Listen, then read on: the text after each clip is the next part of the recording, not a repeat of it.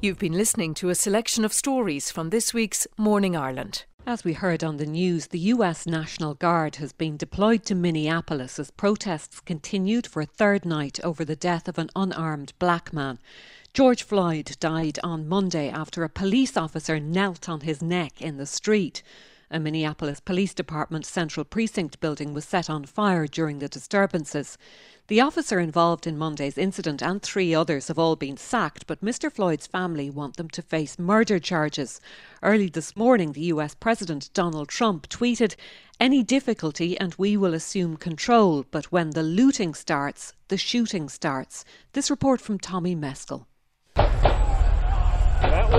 We got gunshots. We got gunshots, guys. People run from what sounds like gunshots at the burning police station in Minneapolis. The Inferno has become a focal point of violent protests, which have now run into a third night. As the building was set alight, fire officers looked on, trying to figure out the best way to respond. We have to really consider the safety of our firefighters in those areas, so we're being very, very cautious. I know we are going to make, I know I'm going to make an assessment of that situation around the 3rd Precinct building. And if we can go in and attempt to making a fire attack in that structure, we will. 46-year-old George Floyd died on Monday. The unarmed black man lay on the ground as an officer knelt on his neck. His final words, "I can't breathe." They were the same words chanted by protesters. I can't breathe! I can't breathe! I can't breathe! The demonstration has seen looting, cars set alight, and at least one instance of a car driven into a crowd. That's despite an early plea from the Vice President of the City Council, Andrea Jenkins, for calm. I want to remind all of the people that are in the streets protesting, you have every absolute right to be angry, to be upset, to be mad, to express your anger.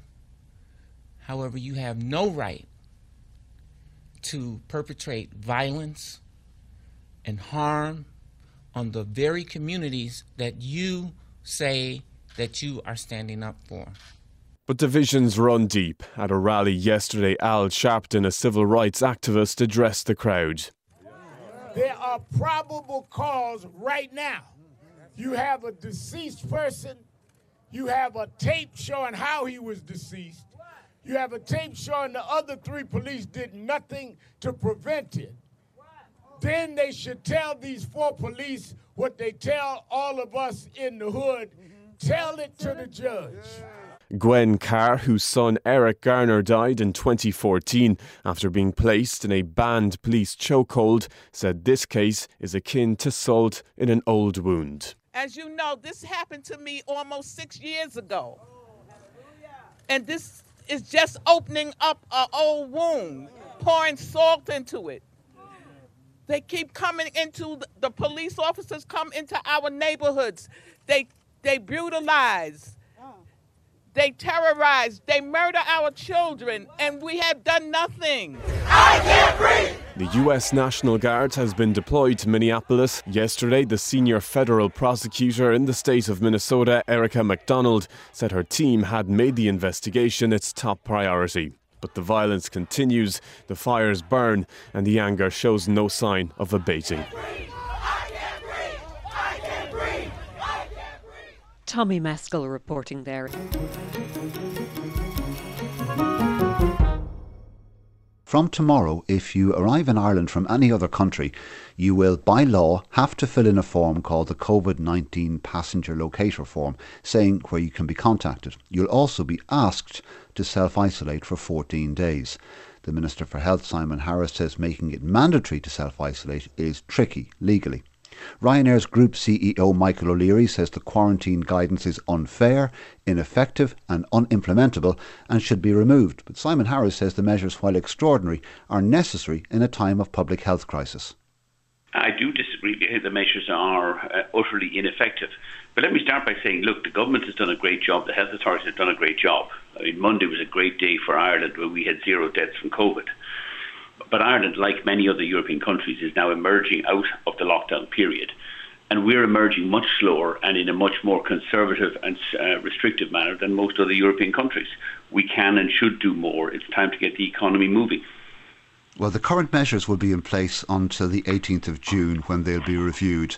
And the Minister does agree that the implementation of self-isolation will be tricky legally. These are simply measures to try and prevent the virus from being imported back into the country. But they're not. I mean, with respect, the Minister is imposing an ineffective self-isolation if you're arriving in from some European countries who have a lower R rate than Ireland.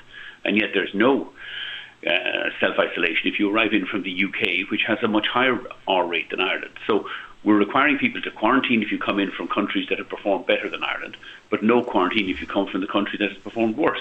And well, if you look at just to correct you, Michael Leary, people from Great Britain, not necessarily Northern Ireland, will be asked to self-isolate for 14 days.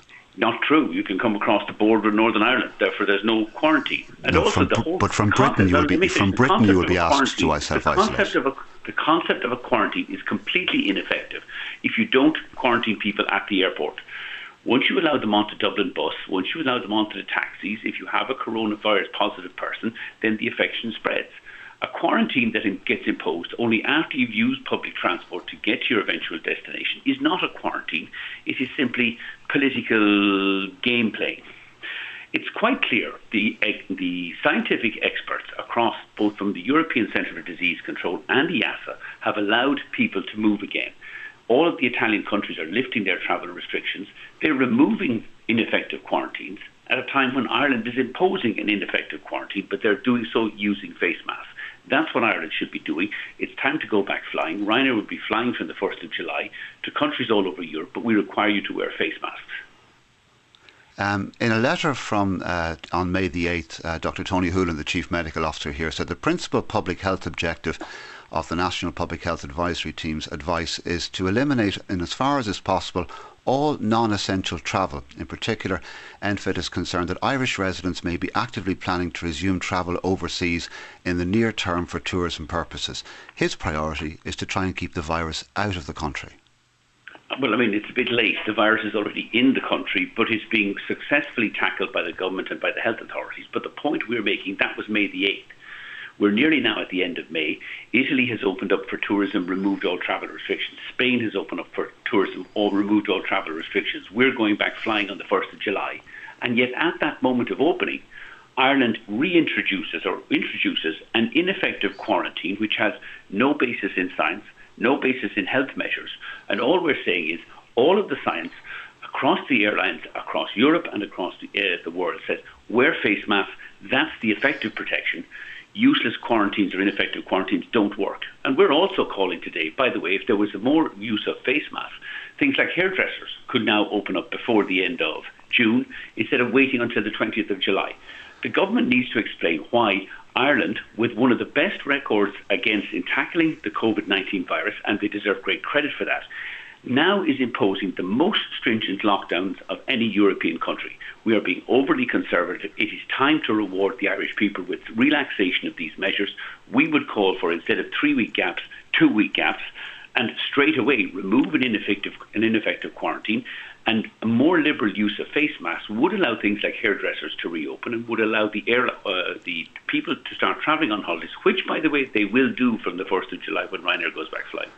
On the issue of masks, just want you to hear what was said on Prime Time last night. Here's the head of surgery at the Mater Hospital, Professor Ronan Cahill. And that has implications for things like airlines, who really are talking a lot about masks at the moment. Because if you're just focused on just one view of how masks work, you won't see that horizontal plume. You wouldn't like to be sitting beside someone who's wearing a mask and breathing, speaking or coughing. Although we can have research that shows this stuff, we really need experts in each industry to come forward and make sense of it for their own area. The research can inform it, but the responsibility of how to use it rests with each of those individual experts. Michael O'Leary? Couldn't agree more. The experts have already come forward in the airline industry. The European Centre for Disease Control, the ECDC, and EASA, the European Safety Agency, 10 days ago published a comprehensive document of safety measures which allows airlines to go back flying. What do they recommend? Face masks, temperature controls, and hand sanitisation. That's why the airlines have been flying in China now for more than 2 months. How many cases of COVID did they have in China yesterday? 7. China's back moving again. Ireland needs to get back moving again. This idea that we have this plan set out in early May, which was a different time, that doesn't allow things like hairdressers to reopen until the 20th of July, that says people arriving in from Europe should ineffectively quarantine only after they've used public transport, need to be reviewed. The government needs to lead this country. Advisors advise, ministers decide. It's time we got our ministers to start making decisions, open up the hairdressers, and certainly as far as air travel is concerned, Ryanair's going back flying on the 1st of July. We have 1,000 flights a day, and people, Irish families, are already booking well-earned holidays abroad in Spain and Portugal and Greece, which are open for business, while Ireland is reintroducing an ineffective quarantine. Yes, but your advice is based on your priority, which is Ryanair. The advice the government is following, the advice the government is following, if you let me finish my point, is based on public health advice, which is in the interest of the public health of the population. You couldn't be more wrong. Our advice is based on the comprehensive medical advice produced by the European Centre for Disease Control, the EU Medical and Safety Agency, the Uber boss. They say go back flying, but with passengers and cabin crew wearing face masks, everybody wearing face masks in terminal buildings where social distancing isn't possible. That is the science. That is the advice. It's free, it's safe to go back flying. And by the way, if this government made a more liberal use of face masks, you could readily reduce from 2 metres to 1 metre, achieve physical separation, and allow things like hairdressers to go back to work as well. It is time we went back to work. The science supports the airlines going back flying, not even on the 1st of July, going back flying in mid-June. That's why Spain is already opening up. Spain, which had a much worse COVID record than Ireland, has removed all travel restrictions. So has Italy. So has Greece. The Irish families are booking to go abroad, and they can do in perfect safety, fully supported by the science of the ECDC, the European Centre for Disease Control, and EASA.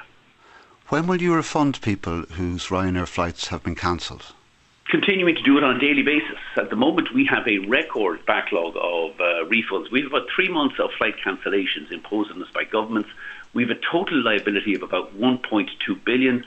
As of the end of this week, we'll be about a third of the way through that. We've about 400 million has already been refunded through refunds, vouchers and free moves to customers, and we keep eliminating or working our way through the backlog. But it is very difficult.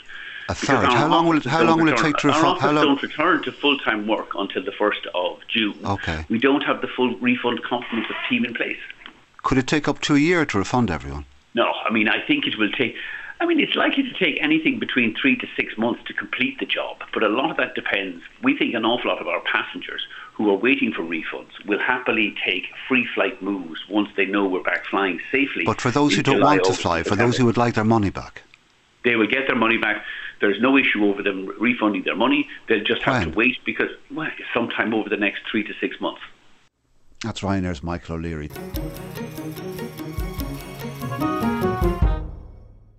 The lifting of restrictions of COVID-19 in Britain yesterday was completely overshadowed by the ongoing controversy involving Boris Johnson's chief advisor Dominic Cummings. He and his wife and young son travelled hundreds of kilometres from London to Durham when she had symptoms of COVID-19. They also spent a day sightseeing at a local castle to test his eyesight, apparently. There was considerable public anger at his actions, with many people on social media describing the brutally painful sacrifices that they have had to make in order to follow the government's lockdown rules. Well, at a news conference in Downing Street's garden yesterday evening, Dominic Cummings was asked if he had any regrets. No, I don't regret what I did. As I said, I think reasonable people may well disagree about how I thought about what to do in these circumstances, but I think that what I did was actually reasonable in these circumstances.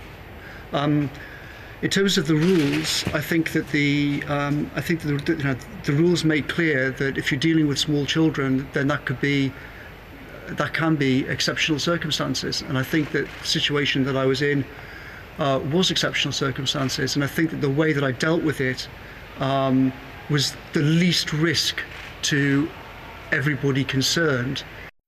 And he was also asked if he had considered resigning.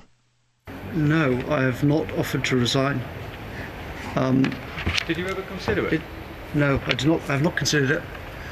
As I said, I think I think it's reasonable to say that other people would have behaved differently in different ways in this whole situation.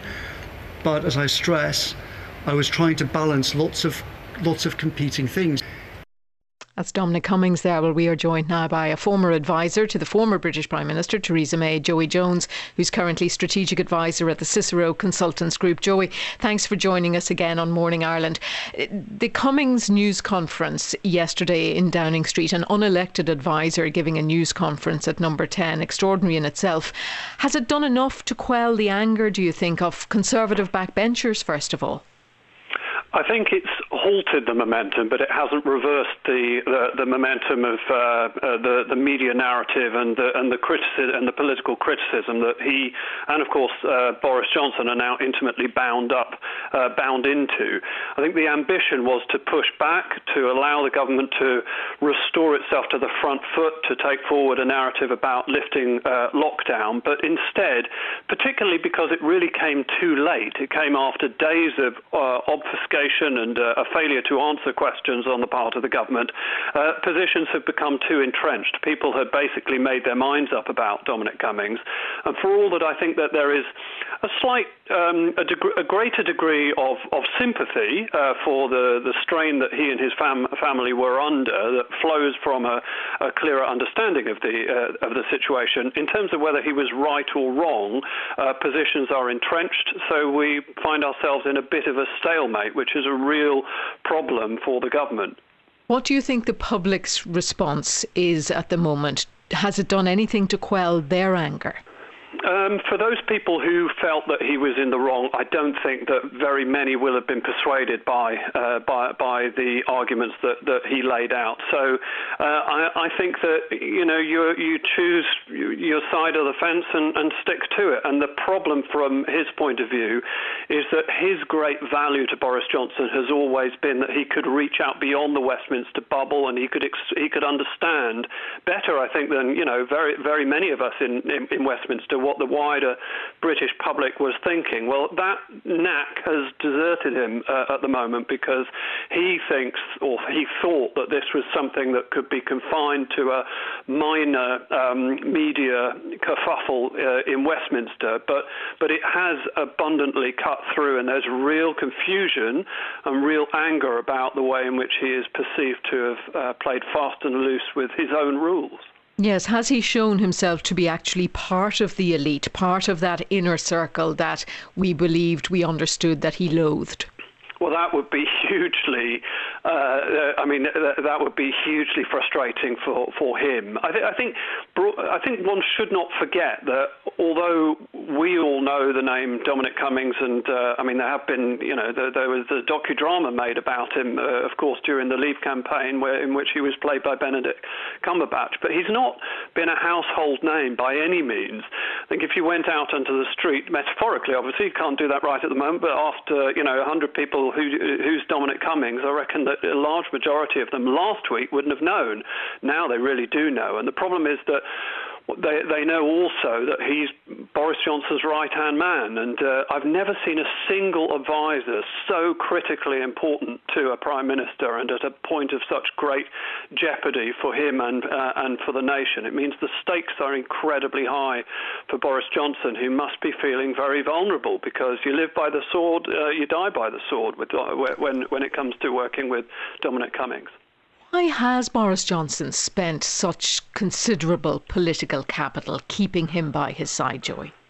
Well, he's been a massive support to him since he came into Downing Street. He weathered the storms of a parliament that was at his throat and managed to secure a thumping election victory as well. So there's a lot for Boris Johnson to feel grateful to Dominic Cummings for. But I think that it's very dangerous to become so dependent on one individual. I've never seen that before. It leaves him in a situation where he can't really do without him, because there's no plan B, there's no backup, there's nobody else who could step into the breach. And that was one of the elements that came through strongly in the news conference, is that Dominic Cummings clearly felt that without him at the helm, then we as a nation nation were in big trouble, and that's why he felt it was so important for him to come back and go to work so soon after being apparently sick with COVID-19. But I don't think it's a great situation for any of us to be so reliant on one man. Thank you very much indeed for joining us this morning. Joey Jones, Strategic Advisor to the Cicero Consultants Group.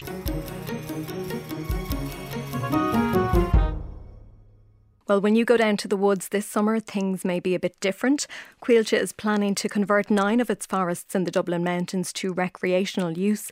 Amy Ford, a journalist with the Irish Farmers Journal, and Karen Woods from Coillte join us now to tell us more. Amy, I'll come to you first. What's this going to mean for users of the Dublin Mountains?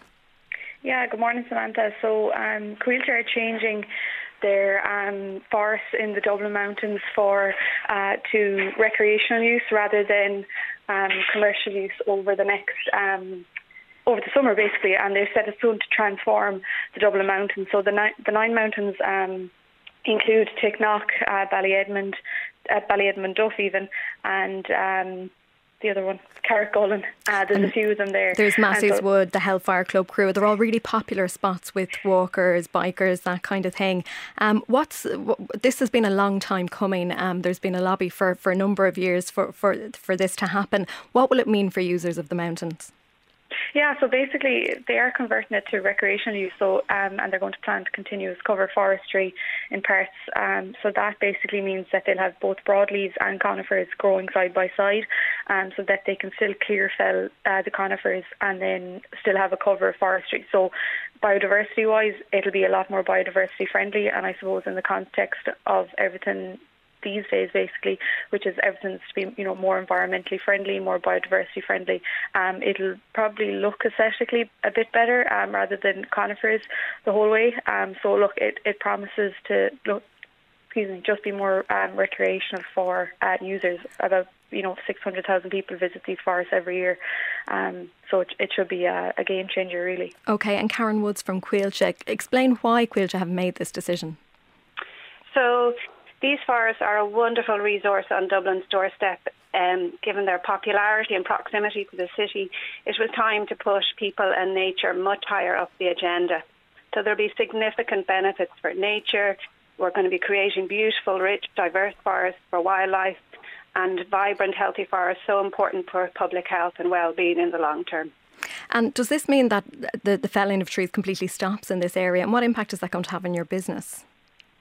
So no, we'll still be, there will be forest operations. To the untrained eye, it might look like normal forest management, but we're using the continuous cover forestry approach where we just fell individual or small groups of trees to allow regeneration.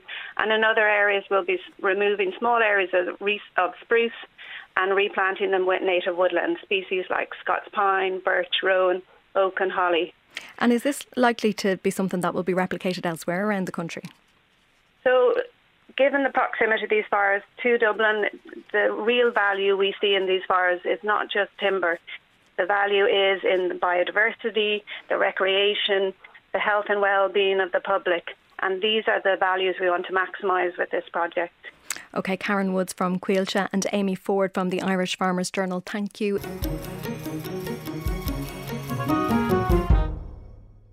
We've known for some time that more than half of those who have died with the coronavirus here had been living in nursing homes. This morning, 2 reports provide more insight into the scale of this tragedy.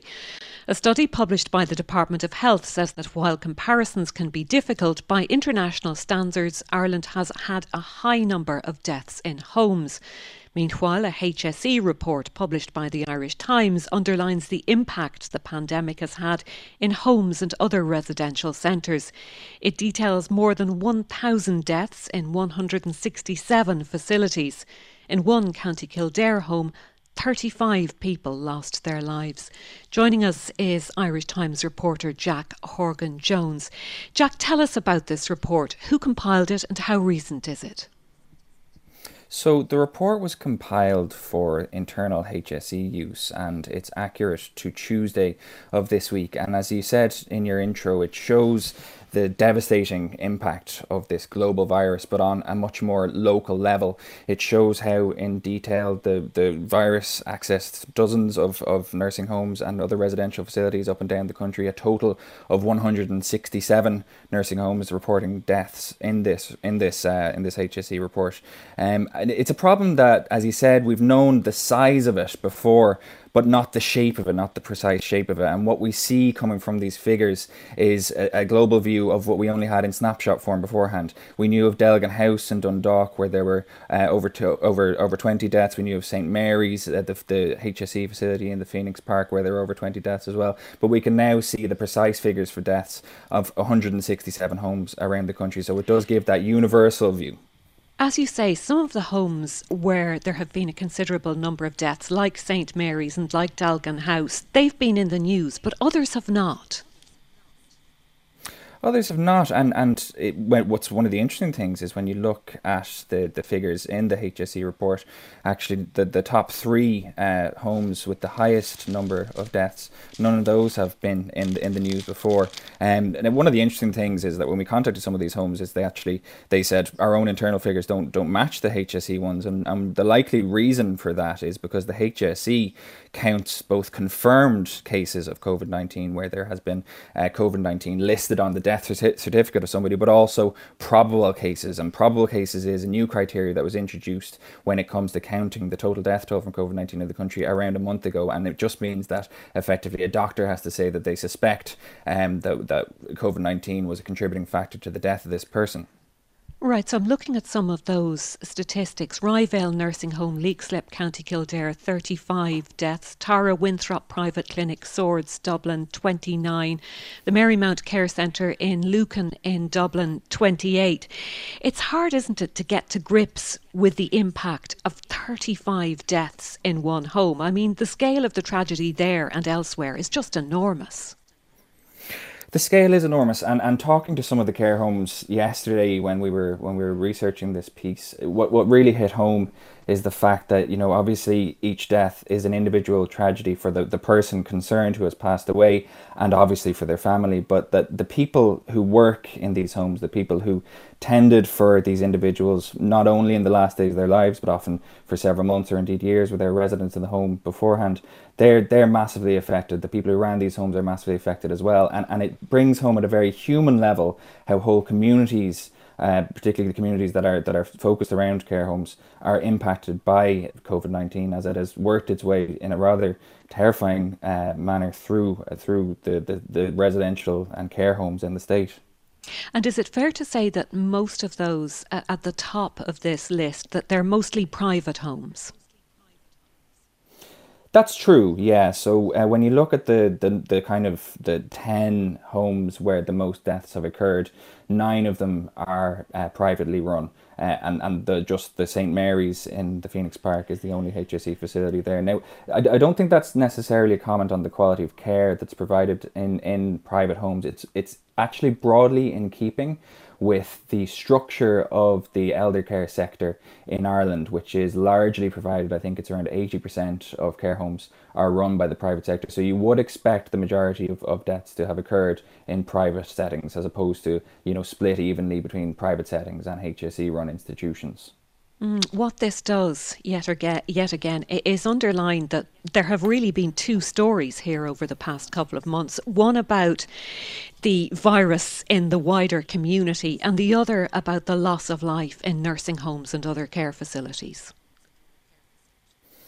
It certainly does, and so does the other story that RTE are reporting this morning. I mean, we have heard at NPHET media briefings in recent weeks that the virus in the community is largely under control, largely suppressed is the term that they use. But clearly, for a long time, particularly during late March into April and into indeed May, the virus was laying waste to populations in nursing homes, and obviously affecting healthcare workers who worked in those facilities as well. And that's what you can see in these figures. You can see also that they mirror to a large degree the geographic spread of cases. There's a large concentration, the top 3 homes all either in Dublin or in the Dublin commuter belt, and of the 167, the majority really are either in Dublin or in neighbouring counties, and there's just a sprinkling across the border, very few in the west and a couple in the south. So you can see those national trends coming through in these figures as well when it comes to the geographic spread.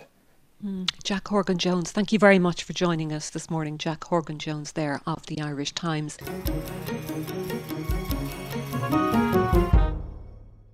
The deaths of 17 more people from the virus were reported yesterday. There was also an increase in the number of people admitted to hospital with COVID-19 infection and needing intensive care. Health authorities say it's too early yet to gauge the effect of the first phase of the easing of restrictions, which came into effect 10 days ago. The Chief Medical Officer, Dr. Tony Holohan, said now is not the time to make any changes to the current restrictions that are in place. We're still 1 week since we started to ease restrictions. We've reported 73 cases today in 1 day, which we would now regard as a small number of cases. It's less than 100. When we introduced the measures in terms of schools, the closure of schools, the visitation restrictions in terms of nursing homes, we had a total number of cases in the country up to that point of 43 in total. So we have 73 cases today, and I don't think it's the time for us now, a week into measures, to start widespread advocacy for change across a whole range of measures that we know have actually worked in terms of keeping us here. We need to hold with the measures that we know are working. That's the Chief Medical Officer, Dr. Tony Holohan. Jim O'Callaghan is Fianna Fáil's Justice spokesperson. He's with us now. Jim O'Callaghan, good morning. Good morning. You disagree. Why? Well, I don't disagree with Dr. Holohan's advice. That is his advice. But I think the government needs to recognise that it needs to take into account other factors when the government is making the decision as to whether or not to shift it from 2 metres to 1 metres. And when you look at the other factors, I think they are persuasive in trying to convince government that we should move to 1 metres. First of all, if you look at what the World Health Organization and the European Centre for Disease Protection and Control are saying, they recommend 1 metre. Secondly, we can see, notwithstanding the very upsetting figures yesterday, that the spread of the disease has significantly decreased in our country, and there's significant parts of the country where there are no new cases materialising. And third, we know that in the early stages of the disease in Ireland, the recommendation and the advice given to government was that 1 metre was sufficient. And I'm concerned about the ongoing impact, Gavin, that the lockdown and the measures are having on wide varieties of people. And I also think we need to take into account the impact it's having on our economic and social structures. And because of that, I think the government, don't criticise Dr. Holohan, he gives advice, but I think that the government needs to take these other factors into account when it's balancing all the evidence and coming to a decision that government makes. But the virus has an incubation of 2 weeks, and it'll be, we're not even 2 weeks into the first period of relaxing restrictions. We don't know the effect it's had yet. Why not wait until this period is over to make a decision? Tony Holohan is concerned, as he said there, that reducing the distance that we keep away from people will increase the spread of the disease. Why take that risk? Well, no matter what we do in our response to COVID-19, there's going to be a risk involved, and what the Italian Prime Minister stated, that we have to take a calculated risk.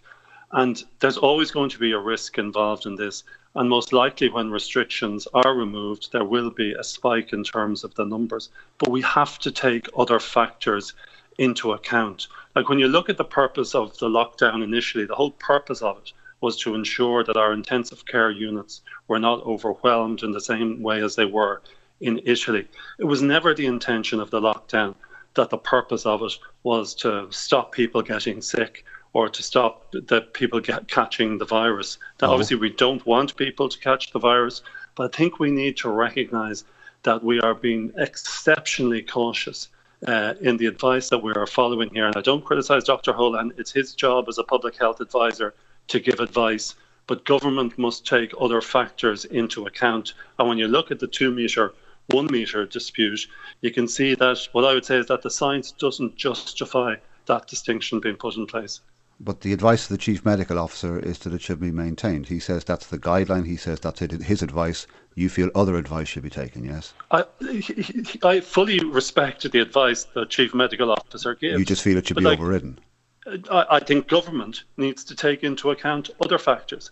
Like, in fairness to Dr. Holohan, he's not the person who's making these decisions in Cabinet. He advises government about the public health issues and public health advice. But there are other factors that have to be taken into account, such as the impact that the ongoing restrictions are having on young people, the elderly, our mental health, domestic violence, people with non-COVID illnesses, and our economy. And our economy isn't just about money, it's about ensuring that we have a proper society in place that we can look after vulnerable people in society. So I think the government needs to take other factors into account as well. And when you look at the phases for lifting the lockdown, ours extend out until the 10th of August. If you look at Spain, indeed, if you look in Italy, they're going to be lifted fully by June. I think we need to recognise that, we can't go back to situations where we're going to have large congregating crowds together. But I do think government needs to be alive to the fact that we need to expedite the lifting of the restrictions, and we need to recognise that, telling people that they won't be finished until the 10th of August is not something that reflects the dynamic changes that are happening in this process. Jim O'Callaghan, Fianna Fáil Justice spokesperson, thank you for speaking to us.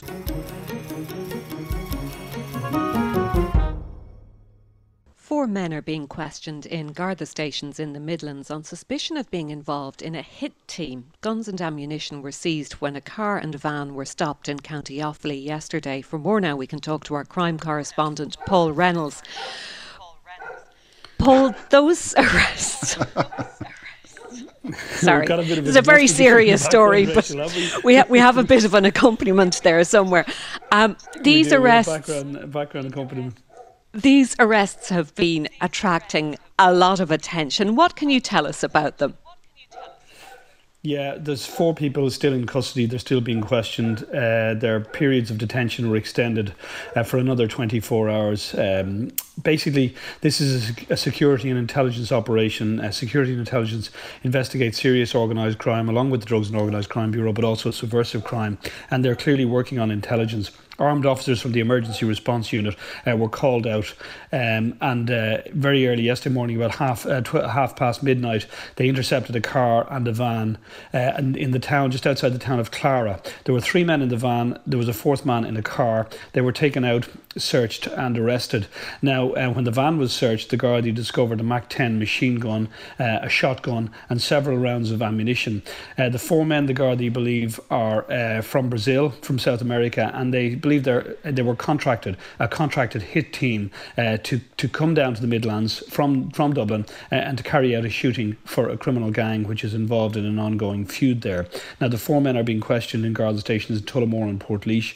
They're being detained under Section 30, so they could be held for a further 48 hours. You've also been reporting that this could be about a relatively small drugs debt. Yeah, I mean, that's the belief. This is an ongoing feud between 2 criminal gangs in the Midlands, family-based criminal gangs, and some of the members of those gangs are from the travelling community. And there have been a number of incidents over the last few months, which the Gardaí believe all started over a drug debt, which could be as low as €70. Now, there was a number of violent incidents, including assaults, stabbings. It escalated at one stage to a mass brawl on the streets in a housing estate in Tullamore, where the public order unit had to be called in to quell tensions. But the tensions have continued, and the Gardaí suspect that one of the gangs contracted these individuals. Now, these individuals, the Gardaí believe, are Dublin-based. They believe they've been living here for a while, that one of them has been here for about 7 years, another one has been here for a year, and that they have been involved in criminality. They didn't specifically fly in to carry out this contract hit, but they do hire themselves out to criminals to carry out shootings like this. Where and how they got access to such dangerous firearms as a machine gun is still part of this investigation. Now, in a separate incident, a sum of money seized by the Gardaí after searches in Dublin and Meath. What can you tell us?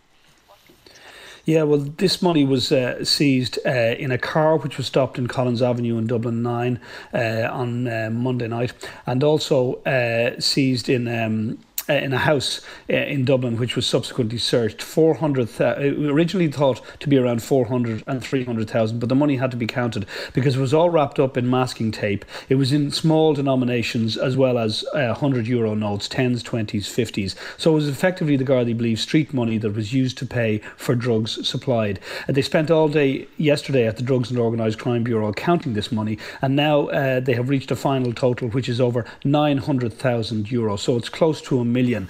They believe that the money was destined for a Dublin criminal who's living in Europe. He's well known in the Netherlands as well as in Dublin. He had been living here, but he left after the murder of Veronica Guerin in 1996 and following the establishment of the Criminal Assets Bureau when organised crime was under severe pressure at the time. He has served time in prison in the Netherlands. He lives there with his Dutch-Moroccan wife and his children, and he is he runs Gardaí say he runs a drug dealing network which operates under the radar, and he hasn't been involved in the Hutch Kinahan feud, while much of the Garda resources, the Garda and the public's attention has been focused on the ongoing feud, and quite rightly, because 18 people have been shot dead. This criminal network has been operating quietly under the radar, trafficking significant quantities of cocaine and cannabis. All right, Paul, thank you very much. We'd better let you go and give Dino his breakfast. Paul Reynolds there, our crime correspondent.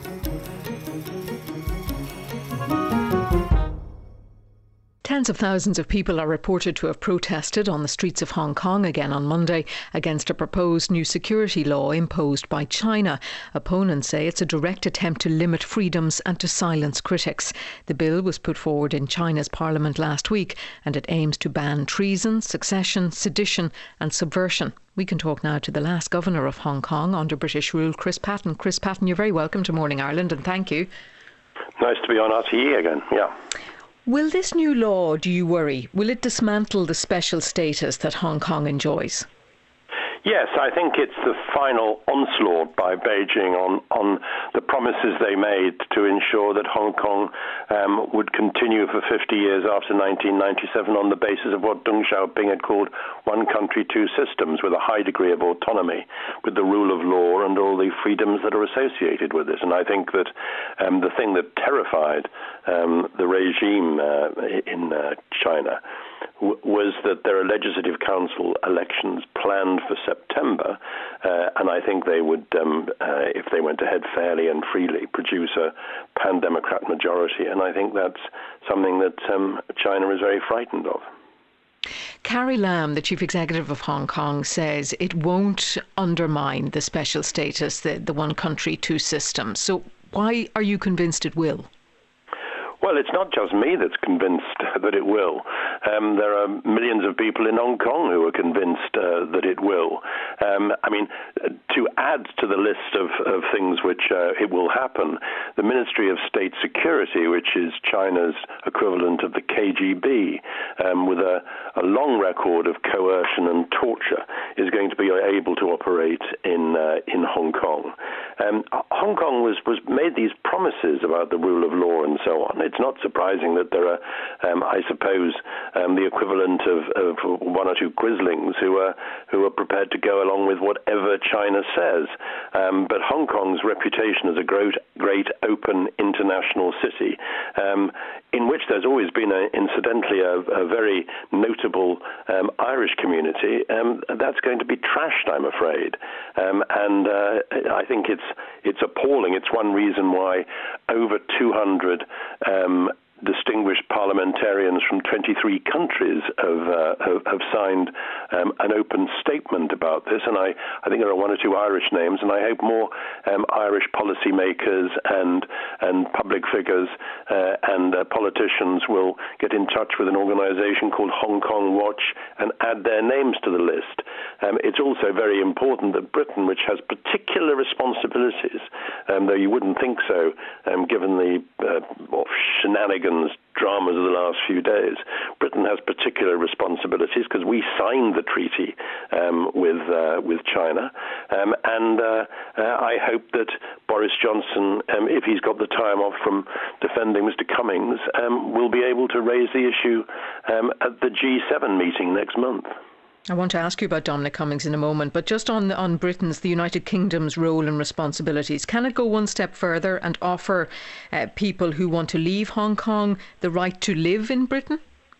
Well, it's always been my position that those we gave what are called British national overseas passports to should be treated as generously as possible, including the right of abode, particularly when, which will happen, they're targeted for political crimes. I mean, what in a communist state does sedition mean? What does subversion mean in a communist state?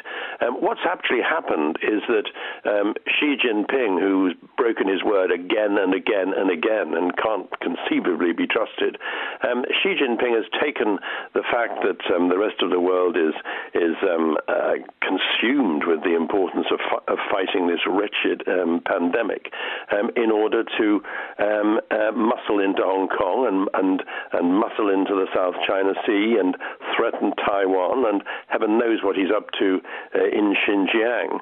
He's taken the fact that our attention is focused elsewhere to threaten all the things which liberal democracies really believe in. He hates liberal democracies. It's one reason why he hates the things that are associated with liberal democracy in Hong Kong, like the right of free speech.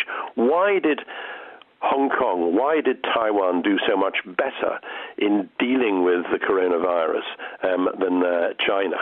One, because they had the experience of dealing with SARS, which again was hidden in the early stages by China.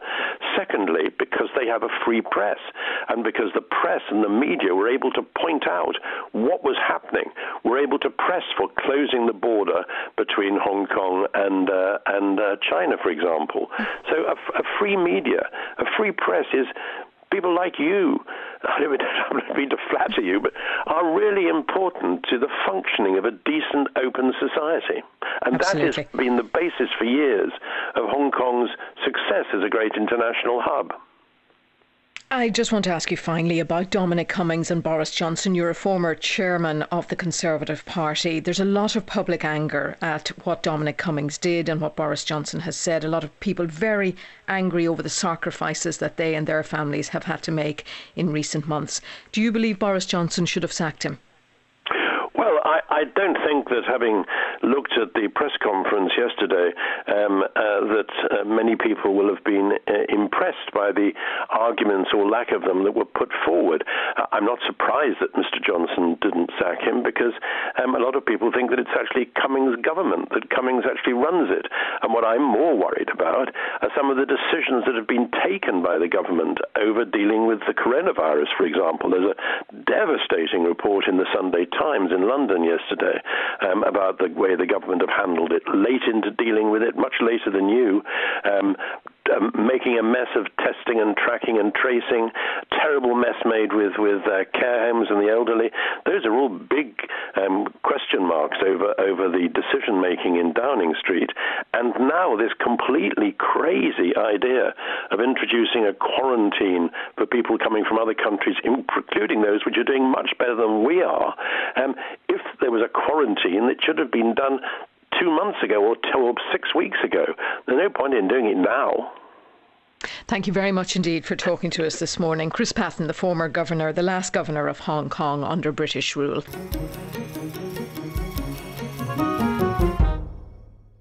A blessing for frontline workers. Religious congregations of different denominations have recorded a protective hymn to thank those fighting against COVID-19. The project is called the Irish Blessing. It's part of an international Christian movement. Organisers hope it can go viral. Cian McCormack sent us this report. Be thou my vision. A hymn for frontline workers. Be Thou My Vision is sung here by Sherry Hazlett Gallen. Save that thou art. She's upstairs in the Holy Trinity Church in Rathmines.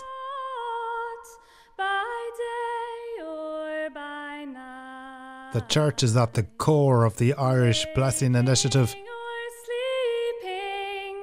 Thy presence, my life. The Irish Blessing is part of an international movement where churches come together to bless frontline workers, those on the front line dealing with the coronavirus.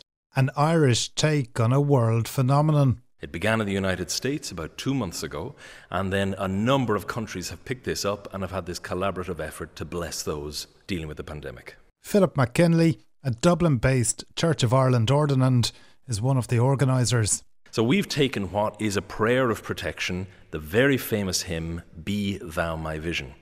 And we have got 250 churches together, north, south, east and west, representing every county in the island. And we have sung together collectively this ancient, over 1,000-year-old hymn and prayer of protection for Ireland at this time.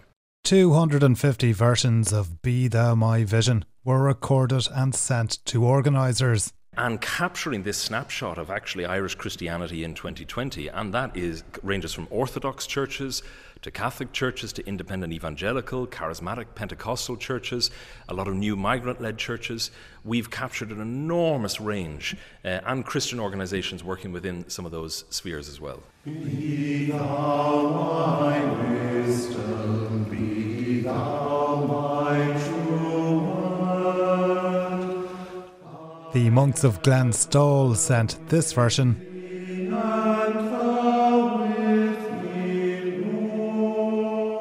While the Solid Rock Pentecostal Church in Dublin 8 submitted this one.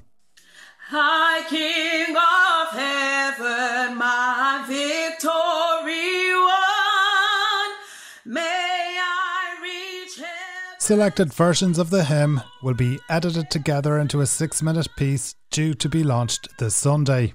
Again, Philip McKinley. This is going to be launched on 31st of May, which is Pentecost Sunday, the birthday of the church. It will be available on the Irish Blessing YouTube channel and also shareable on the Irish Blessing Facebook, Instagram, Twitter and www.theirishblessing.com. Be thou my battle, shield, sword for the fight. The Holy Trinity Church in Rathmines is one of the 250 congregations involved. Singer Sherry Hazelat-Gallen, who we heard earlier and we hear now singing this version of Be Thou My Vision, is the worship coordinator at the church. Praise thou me heavenward, O power of my power.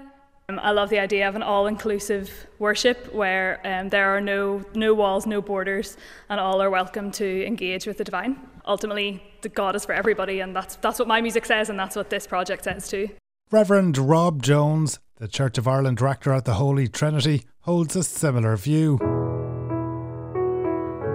Being a part of something with all those people across the island that brings unity is really important, but also having the opportunity to say thank you to frontline workers, having the opportunity to pray a blessing of thankfulness over all those diverse people who've done so much in this pandemic is very important to me as a church leader, to say thank you, but also to bless them in all they've done.